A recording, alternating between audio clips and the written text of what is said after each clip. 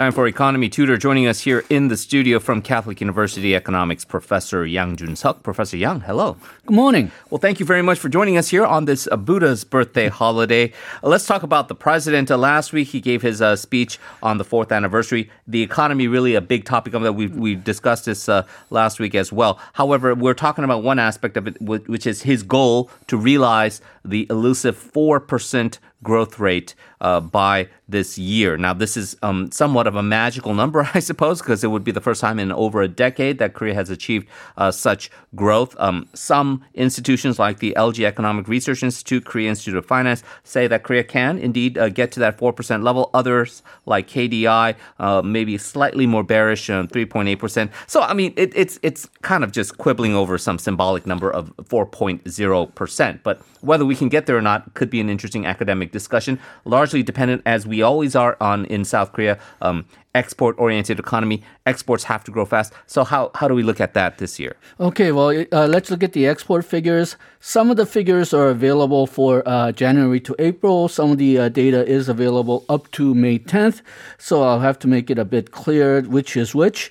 But first of all, when government made its growth projection last year, 3.2%, they also estimated that exports would rise in the 8% range. So far, the first half of the year, that's been blown out of the water.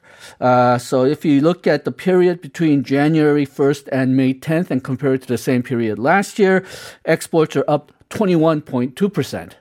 Now, as I said, it blows the 8% projection out of the water, but you also have to be a bit careful because, well, we're comparing a period last year where the economy got hit by the coronavirus. So especially for a period from March onwards, we're looking at a very low base for comparison. Mm-hmm. But still, exports are wildly exceeding the estimates that the government and economic organizations made last year. KDI estimated last year that exports are going to rise 7.5% for the first half of the year. BOK said that exports would rise by 9.5% first half of the year when they made their projection last November, even though BOK updated that projection to 13.0% in February. It's still been overtaken by reality. Likely the first half of the year, the exports are going to be higher than 22%.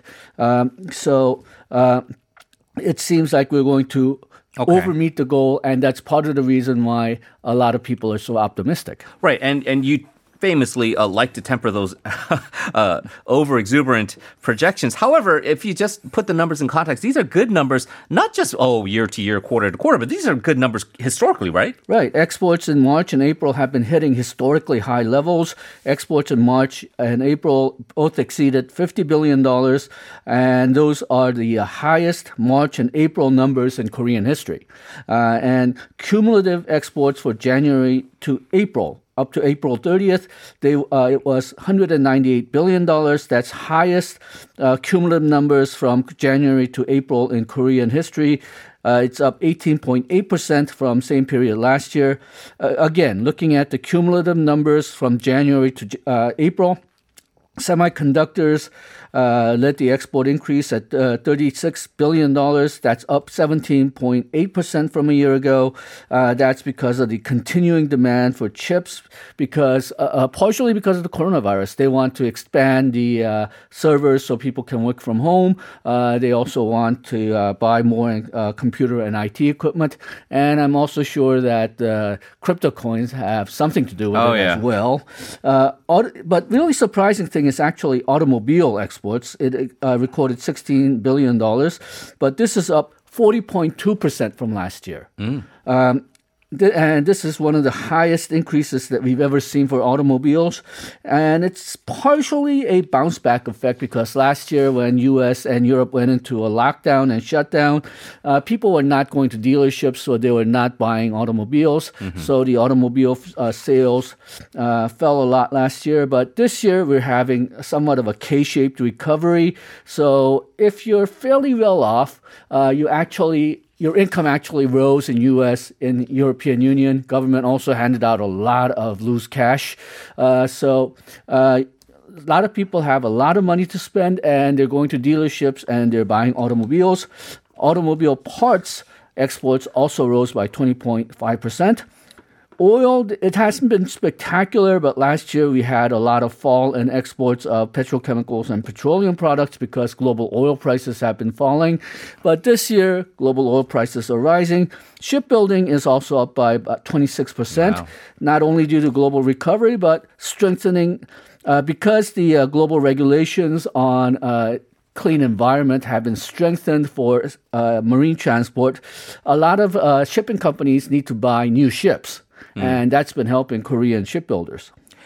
Yeah, it's because we've been doing segments together in various different shows over the years. I remember a few years ago talking about, the death of steel. There's no way you can compete against these Chinese firms. Shipbuilding, I think we had an extended obituary on the demise of the shipbuilding industry in Korea. I think in the long term, that's still correct. Okay. But we've been hitting some lucky streak. Right. Well, we even talked about the supply glut in chips and how this is a huge crisis for Hynix. And I remember back in those. But again, it's remarkable how things changed. The long-term projections still hold, as you say. But right now, where are we sending these exports to? Okay, well, exports to all major regions except Singapore and Malaysia. If you take about top 20 Korean export destinations, all major regions except Singapore and Malaysia, exports have gone up. China is up 26.8%, US 25.1%, Vietnam 16.1%, Hong Kong plus 10.2%, Taiwan up 46.1%, India 20%, Germany 41%, Mexico 20.3%. So all regions seem to be showing healthy recovery. Again, the exceptions are Singapore and Malaysia, and it seems to be because, well, you've been hearing that they've been having a lot of trouble with vaccinations, and their numbers for coronavirus are increasing. Another interesting number is Japan. Exports to Japan for the January to April rose, but only by 1.4%. Yeah. So the export destinations, how much Korean numbers rose, seem to be reflecting how well they're doing in terms of vaccination and economic comeback. Do you think this growth continues? Okay, well, if you look at the KDI projection that came out in April, they have now updated their projections so that exports will rise by 23% during the first half of the year, but only 13% during the second half of the year. Part of that is because we no longer will have a bounce back. If you look at last year's monthly numbers, once we got to the fourth quarter, exports actually started doing very well. So we're not counting it from an artificially low base that we're doing for the first quarter.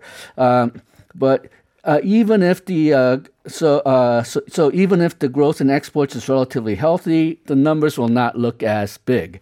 But still, purely mathematically, if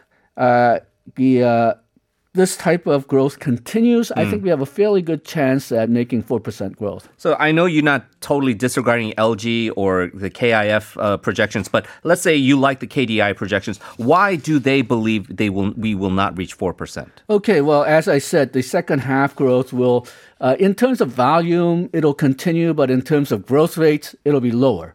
And then no one is really expecting domestic consumption, civilian consumption to recover this year. It fell by 4.9% last year. But if you look at the projections for how domestic consumption will rise, KDI in the latest projection, it'll only go up by 2.5%. Bank of Korea February projection, only about 2%. And LG and KIF also show similar numbers, though maybe slightly higher.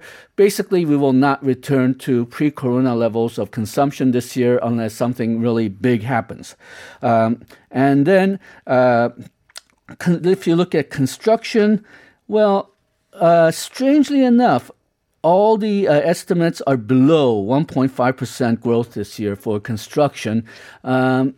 And there has been a lot of news about how Moon administration will build a lot of infrastructure this year. They'll start building apartments this year. So this number, I think, government is counting it to be higher. But the economic organizations are not really counting it to be that high. Whether we do or not, I think the main symbolism of the 4% is certainly going to be political, and it's going to be something that the government and the ruling party can use as a wedge in future big elections. And so certainly that is why we've been talking about it. Professor Yang, as always, thank you very much. Thank you again for joining us on this holiday. Talk to you again soon. Thank you. That's going to do it for us as well. Thank you for joining us on this Buddha's birthday holiday. Life Abroad with Na Seung-yeon up next. See you again tomorrow. My name is Henry Shin. Goodbye.